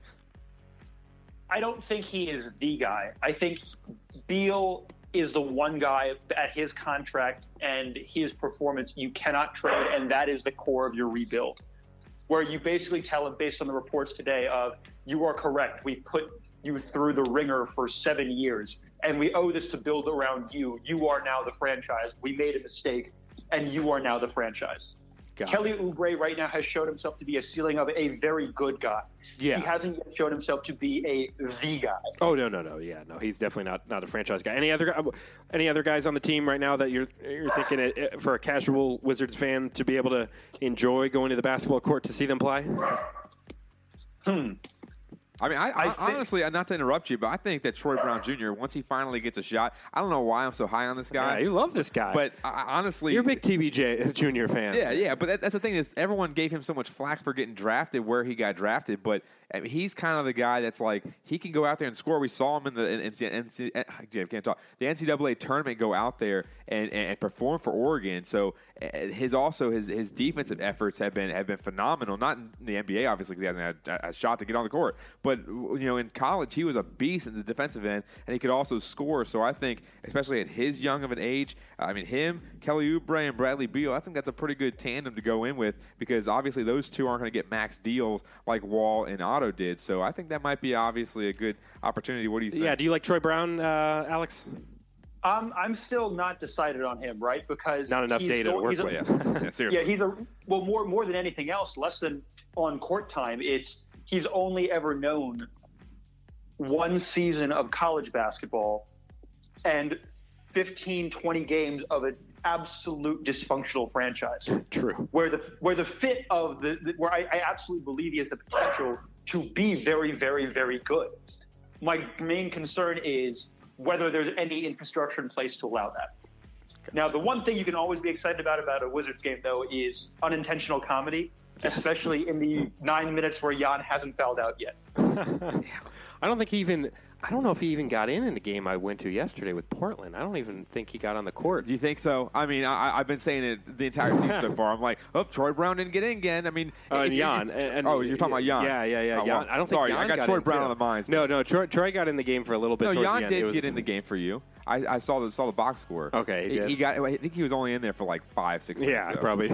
It is pretty funny, Alex, when they do let Jan on the court and he immediately picks up 2 fouls and he's got to sit down on the bench. Jason Smith has been a little interesting case to watch as well, but we'll keep our eyes open. I mean, this could definitely be an interesting couple of weeks with the infighting continuing and the reports continuing, and they are the NBA's favorite drama, the Washington Wizards. But that is Alex Hairsty joining us on the show. And Alex, great job. And any social media you want to promote? You got a Twitter or anything you want to plug? Nothing to plug from me. Just all right, just a free appearance from Alex. Off the grid. This is a man. Yeah. This is a man after our hearts here. It's off the grid. Alex Hairsty, we appreciate it. We're definitely keep an eye on the situation, and any news breaks and things like that, we'll definitely pull you back on and have you talk about it for sure. But we appreciate you coming on tonight, Alex. Appreciate it, man. All right, thanks so much, guys. All right, have a good one. You got it. Big thanks to Alex for coming on the show and making a terrific first appearance on the DC crossover. It's always nice to have some other voices on there, because I know people get tired of us every now and then. They like to hear a third voice in interviews and things like that. I could agree. As beautiful as and silky smooth as our voices are, and Mike's a little on the sore end of the voice today. Yeah, the black lung, Pop. But you're doing all right, though. You're doing all right. You got your tea. Yep, I got the throat coat tea over here. And that's all you need. Oh, there he goes. But yeah, just to wrap up what we were talking about there as far as the Wizards go is, it has obviously been a rough going. We talked about it was rough going weeks ago when we talked about the Wizards. Every single week we talk about the Wizards, it's rough. And then now this thing's been kind of exacerbated with the recent reports and things like that. And yeah, Mike, I'll tell you, watching them yesterday in person, it was about just as painful as it is, probably watching them on TV, or if not more, because man, lack of effort, lack of guys getting back on defense. I mean, the amount of times I saw John Wall or Otto Porter, shoot up a three and it doesn't go in, and then they walk back up the court, and the other team, and Portland got a quick layup. Portland, and this was a point I should have made when we talked to Alex real quick, is Portland is like the bizarro Washington Wizards. It's like what the Washington Wizards were supposed to be. An excellent backcourt in Lillard and McCollum, a great big man in Yusuf Nurkic, and then bench help. Guys like Nick Stauskas and Evan Turner and some of these guys that come off the bench for Portland. This is like, and a great coach in Terry Stotts. It's like Portland is what the Wizards were supposed to be, and that's why they're where they are, and the Wizards are where they are. But that was the first game of the season besides the Toronto game, that John Wall did not lead the team in assists. Satoransky led the team in assists with 7. And that's a big thing. You look at some of these stats and the team leaders of the game and all that kind of stuff, that John Wall is a career pretty much double-digit assist guy. Now, he's not no Chris Paul, but Chris Paul is also not the caliber of LeBron. Maybe when he came out of Wake Forest, he probably was. But at the same time, you look at it and you're like, he's a career double-digit, point, basically a 2010 type guy. Yeah, he's supposed to be. And that's the thing is that you look at this season. I mean, for his last few games, he has gotten 7 assists, 9 assists, 10, 9. It's just like you look. It's just like it's kind of mediocre because they're losing. And also the biggest factor I mentioned to you off air was the sole fact that they've had 2 games: the Cleveland game which they won, and the Knicks game which they won, both letting them. Both scored 95. That's the lowest defensive output of the season. Now, 95, okay, that's not bad. That's actually pretty damn good. But then you look at it and you say, hey, other games like the Magic, 117, 109 to the Magic, a couple of games later. And then you see to the Nets who are awful, 115. It's like, that's literally, and I don't have it in my hands right now, but that has to be the worst points allowed in the entire NBA. It's not good. It's definitely not good, and their defense is just so bad. I made a remark to Abby last night at the game. I said, I am not entirely sure what the Wizards are actually good at. Yeah. Like they aren't good at shooting threes. Their shooting percentage was terrible at shooting threes. No identity. They're not good at just shooting in general. They're not good at defense. They're not good at free throws. I mean, this team went like the free throw stats from last night were atrocious. I think they shot like 25% from the line. It was at one point I saw the box score and I think they were 10 to 20 or something like that, and they were 50%. I think it was like 10 to 21. I think how do you do that? It was so they don't do that. They aren't coached well, and they don't play hard. There's not a single thing the Wizards do well. They get lucky. That's what they do well. Sometimes they win games because they get lucky, and they happen to be having a good shooting night. But, yeah, it was ugly. How do you go against the Nets, who, of course, the Nets are rebuilding and all that kind of stuff, but they're still not that good. On your home floor, you lose by 11 when Dwight Howard has a renaissance game, 25-17. Yeah, 25-17, and you lose by 9. And I don't get that. I mean, he was dominant that game. I think he had 19-9 or something like that at halftime. It's like, how do you let that happen? I mean, it's bad. It's embarrassing, to be quite honest. And then you look at the stats on the season. A little quick update. Literally, Bradley Beal. Still pretty good. He's obviously going to do what he does with the ball in his hands. 21.5 points, about 4.5 rebounds and 3.5 assists, which is pretty good. But he's a shooter, and he's pretty quick, and he's okay off ball. But then you look at Kelly Oubre. Okay, he doesn't get that many minutes. He's scoring 12 points, getting 4 boards. I mean, it's just like you look at it and think, okay, he's not getting enough minutes because obviously his stats are better than Porter's. Porter's only scoring 10 points a game, and he's basically starting every single game in the place of Kelly Oubre, who should be starting. But then you also look at John Wall. He's averaging 21 and 8, but at the same time, if you're letting in that many points, I mean, he used to be one of the premier defensive players in the whole entire NBA. He was supposed to be. He had prided himself that he was going to play tough defense, and I'll tell you, Mike, I don't see him play tough defense. He maybe will do it a couple possessions in a game, but if you want to be an elite NBA defender, you got to be doing that all 48 minutes. And I don't think I ever mentioned this to you. I was listening to the Junkies on 106.7 The Fan. Somebody made a stat out there that basically John Wall is last in the league off-ball movement. He is last in the league. Like when he doesn't have the ball, he's.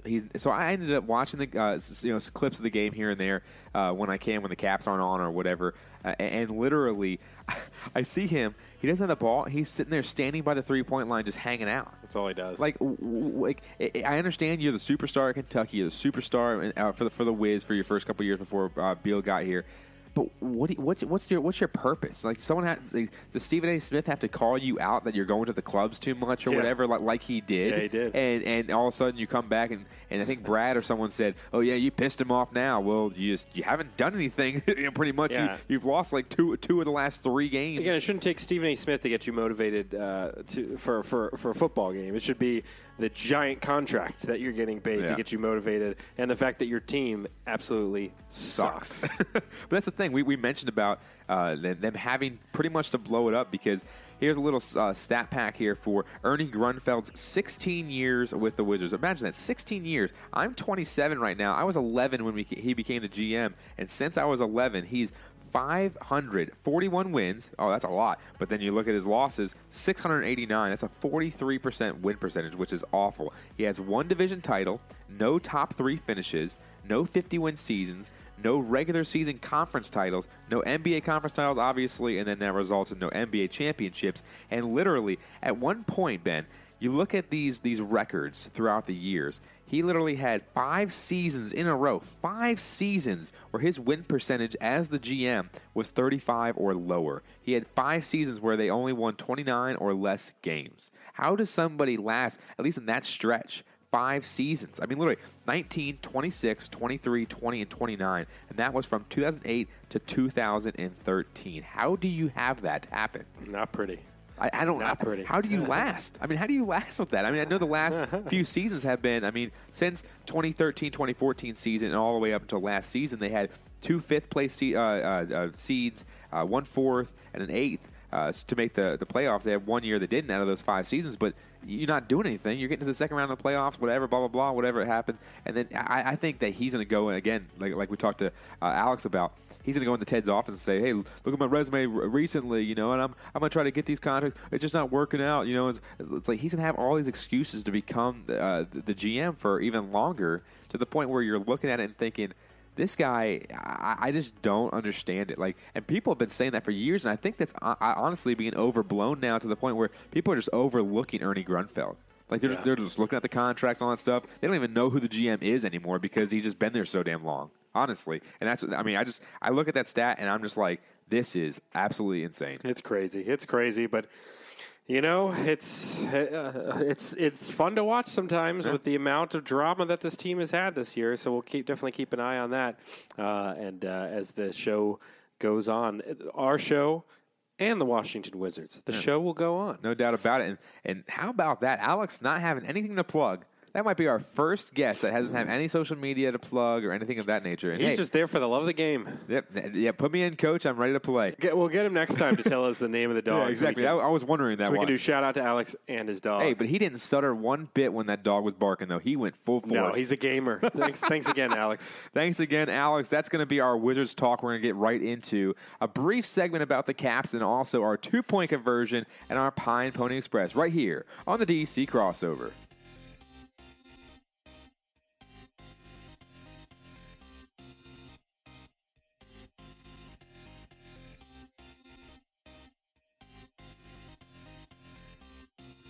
The DC Crossover is presented by Parando's Tex-Mex Grill. Located in Ashburn, Virginia, this family-owned restaurant gives you that warm and welcoming feeling as you walk through their doors. With 2 patios, fresh food, and weekly specials, you'll never be unsatisfied. Make your reservation today. Visit ParandosTexMex.com for all the details. The DC Crossover is supported by We Organize. Specializing in the Northern Virginia area, We Organize transforms your space from chaos to peace. Complicated to simple, and cluttered to calm. If you're in the market for professional organizing assistance, schedule an appointment today. Dial 571-310-1315. That's 571-310-1315. We Organize. Places, spaces, people.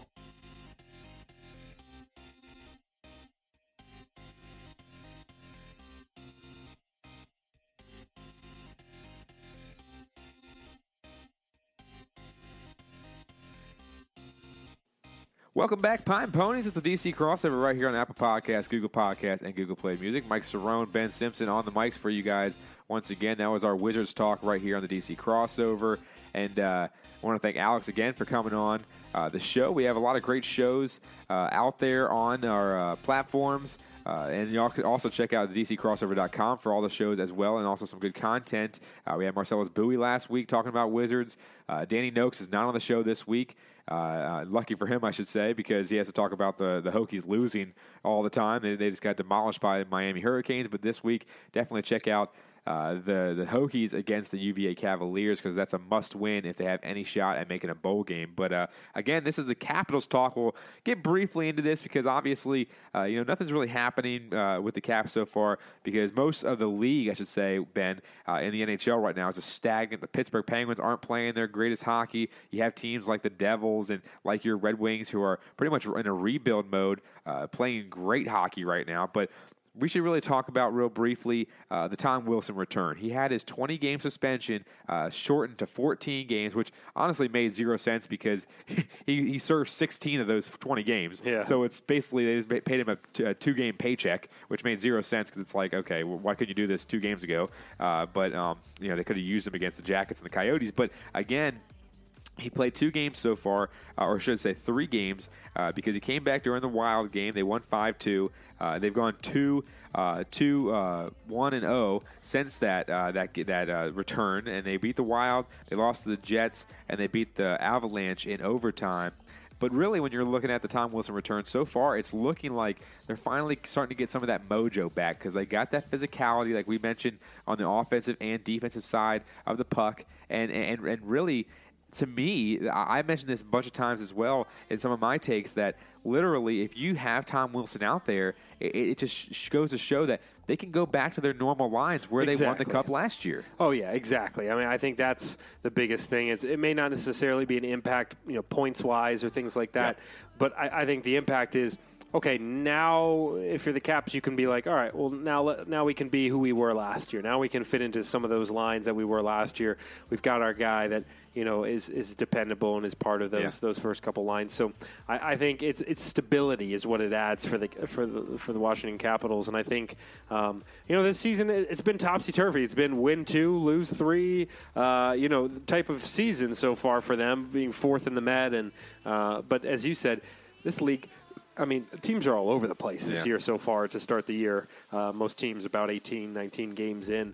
And I think the Caps are in an okay place to be where they are. They're in kind of the middle of the pack. They're kind of under the radar right now. I think maybe people are kind of forgetting about the Caps again, which is kind of the way they like it. So I do think the Wilson addition, it does make a difference. I mean, we'll see tonight. They play the Canadians. If you're listening to the show, you probably already know the ending of that score. But making some impact in the first 3 games with him being back, I think that will serve the Caps well for the rest of the season. Yeah, and then we also mentioned that really not a lot of teams are playing their best hockey right now because this is kind of a weird season so far because obviously you have Tampa Bay, you have Toronto playing some good hockey. Columbus is kind of repeating what they did last year.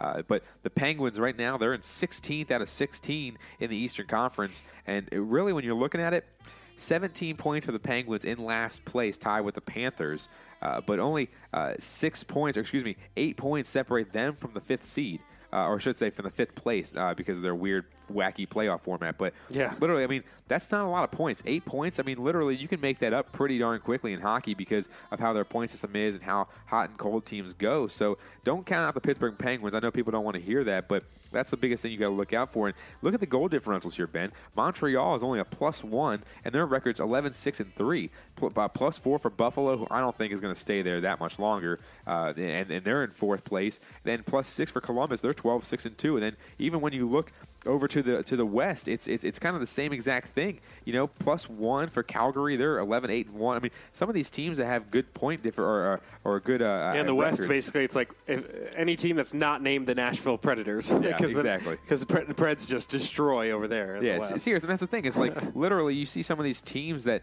have good records, but their goal differential isn't that good. So, like you said, they win 1, they lose 1, they may win 1-0, or they may lose 1, big, or they may win 1 big. So it's all up in the air. So I mean, really, we're going to keep getting back to the Caps here. Obviously, once the season starts going on, obviously, right now we're getting more so into the primetime football aspect. So we're trying to focus more on that right now. But again, the Caps right now, obviously the Canadians game is going on, like Ben mentioned.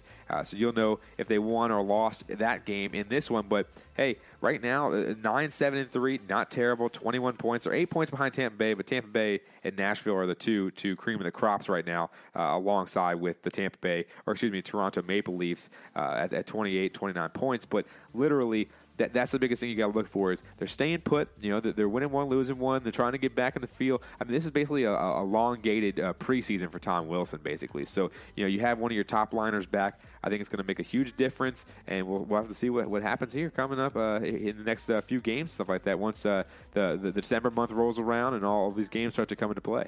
Absolutely. We'll keep an eye on them, and definitely as the season progresses, we'll get into some more in-depth Caps, kind of recaps and talk. But for now, I think Caps fans can admit that, it's just kind of been an up and down season. I mean, there's nothing super interesting going on right now for the Washington Capitals. It's also early season. It's just like the Wizards. Yeah. In the early season, like NFL is always popular throughout the entire year, but when you have Wizards and Caps and there's 82 games, it's different when there's even a the Nats, game every other night. Even baseball. People, if you miss 4 games, you're like, I'll watch those games later, or I'll see this. I'll see the record. I'm not too worried about it. But the NFL, when there's 17 or 16 games, and then possibly more if you had the playoffs, that's a big difference because everyone's so tuned in to every single game. Where these are just they're moseying along, but right now we just got to see a little bit more content from Tom Wilson on the ice to talk more about it. For sure.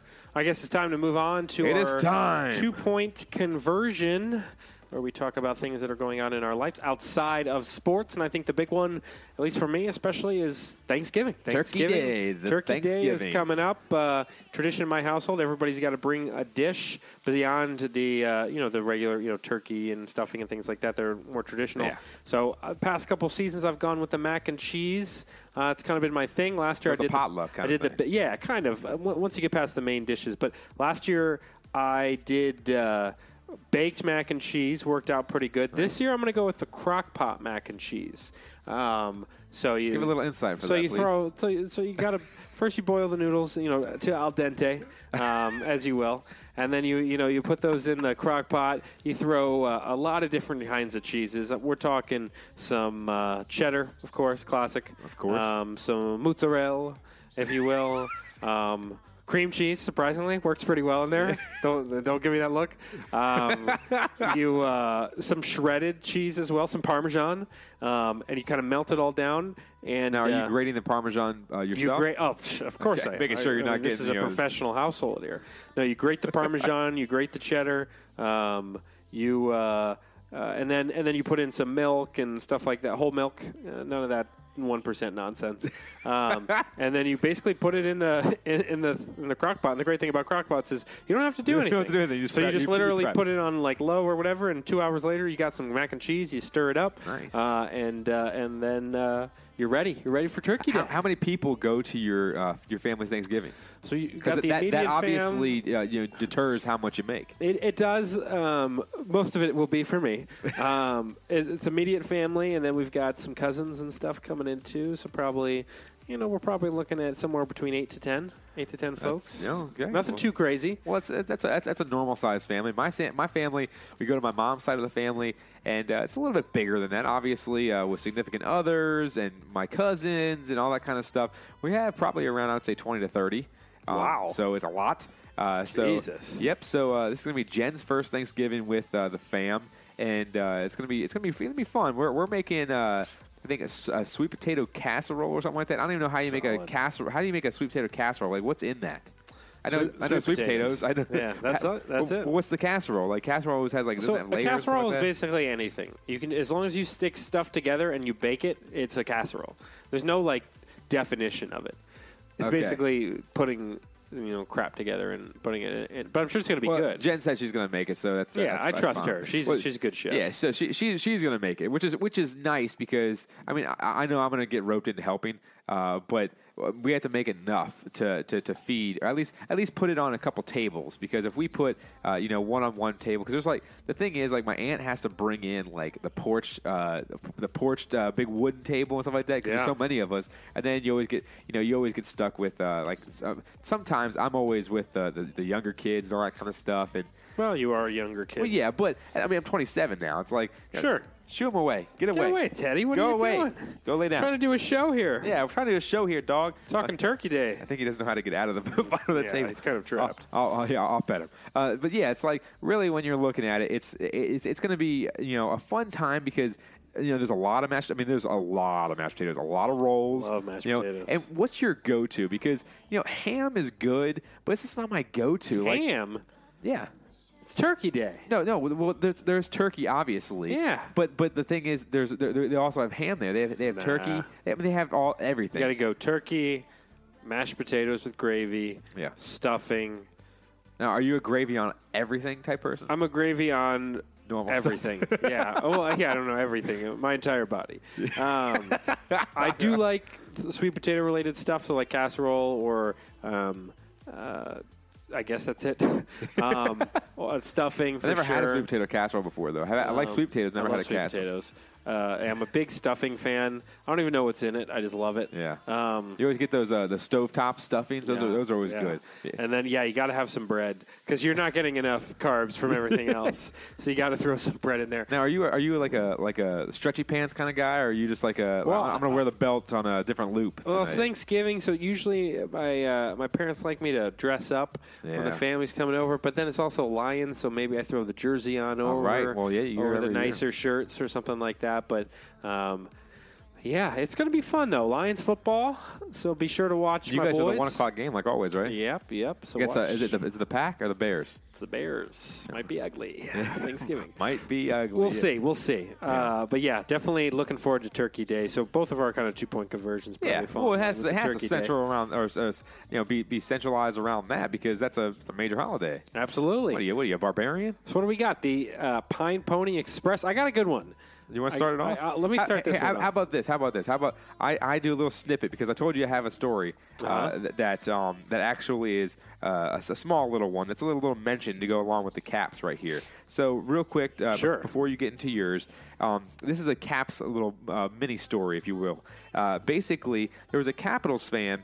And the title reads, Capitals fan travels to Antarctica to remind actual Penguins who won the Stanley Cup. That's funny. I don't know how he got there or whatever it is, but this guy's from Centerville, Virginia.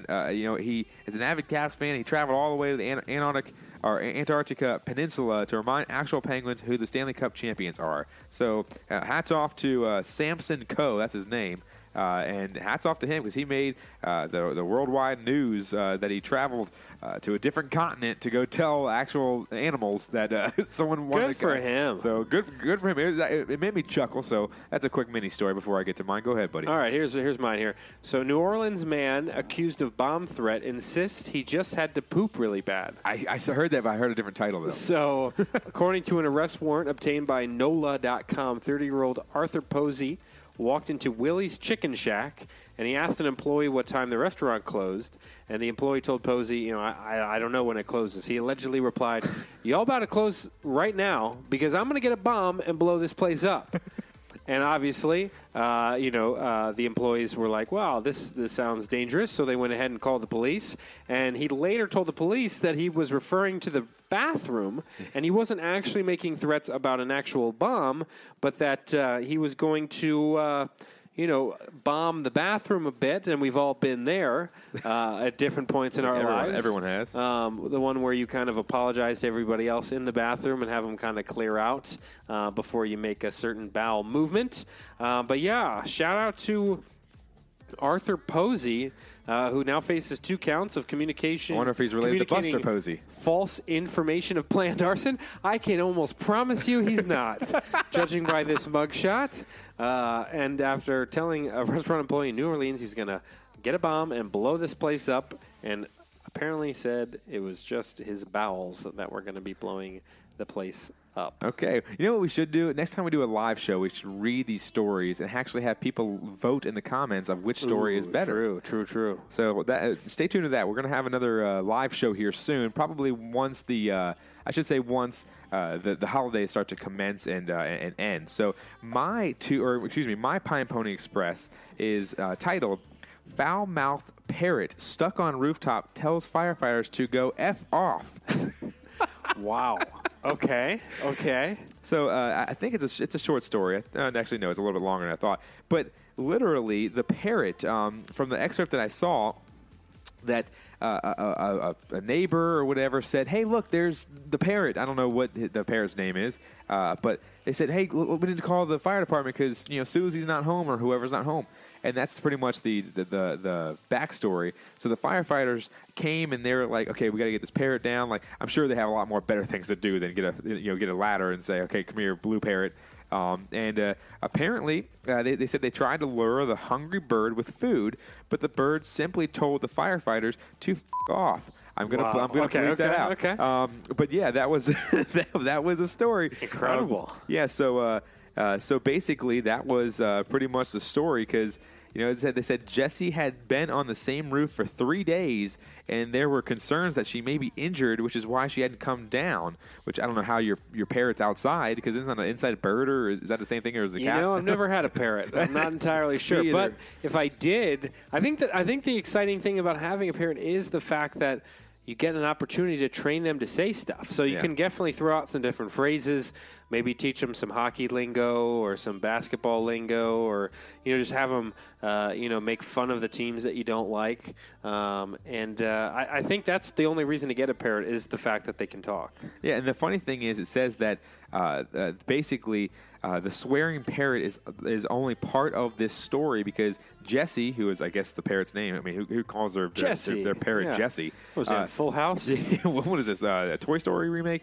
And then basically they said Jessie can actually Toy Story 4 is going to come out here soon. But see that. Jessie can actually fly. The bird which can fly was stuck on the roof. After mouthing off to the firefighter, the bird flew to another roof. It's like, let the bird just go. Yeah, let him just live his life. If he can fly, why are you trying to save it? I mean, I know you said it was injured, but it's like, come on now. It's just dumb. It said this left the firefighters a bit bemused. I don't never know what that word is.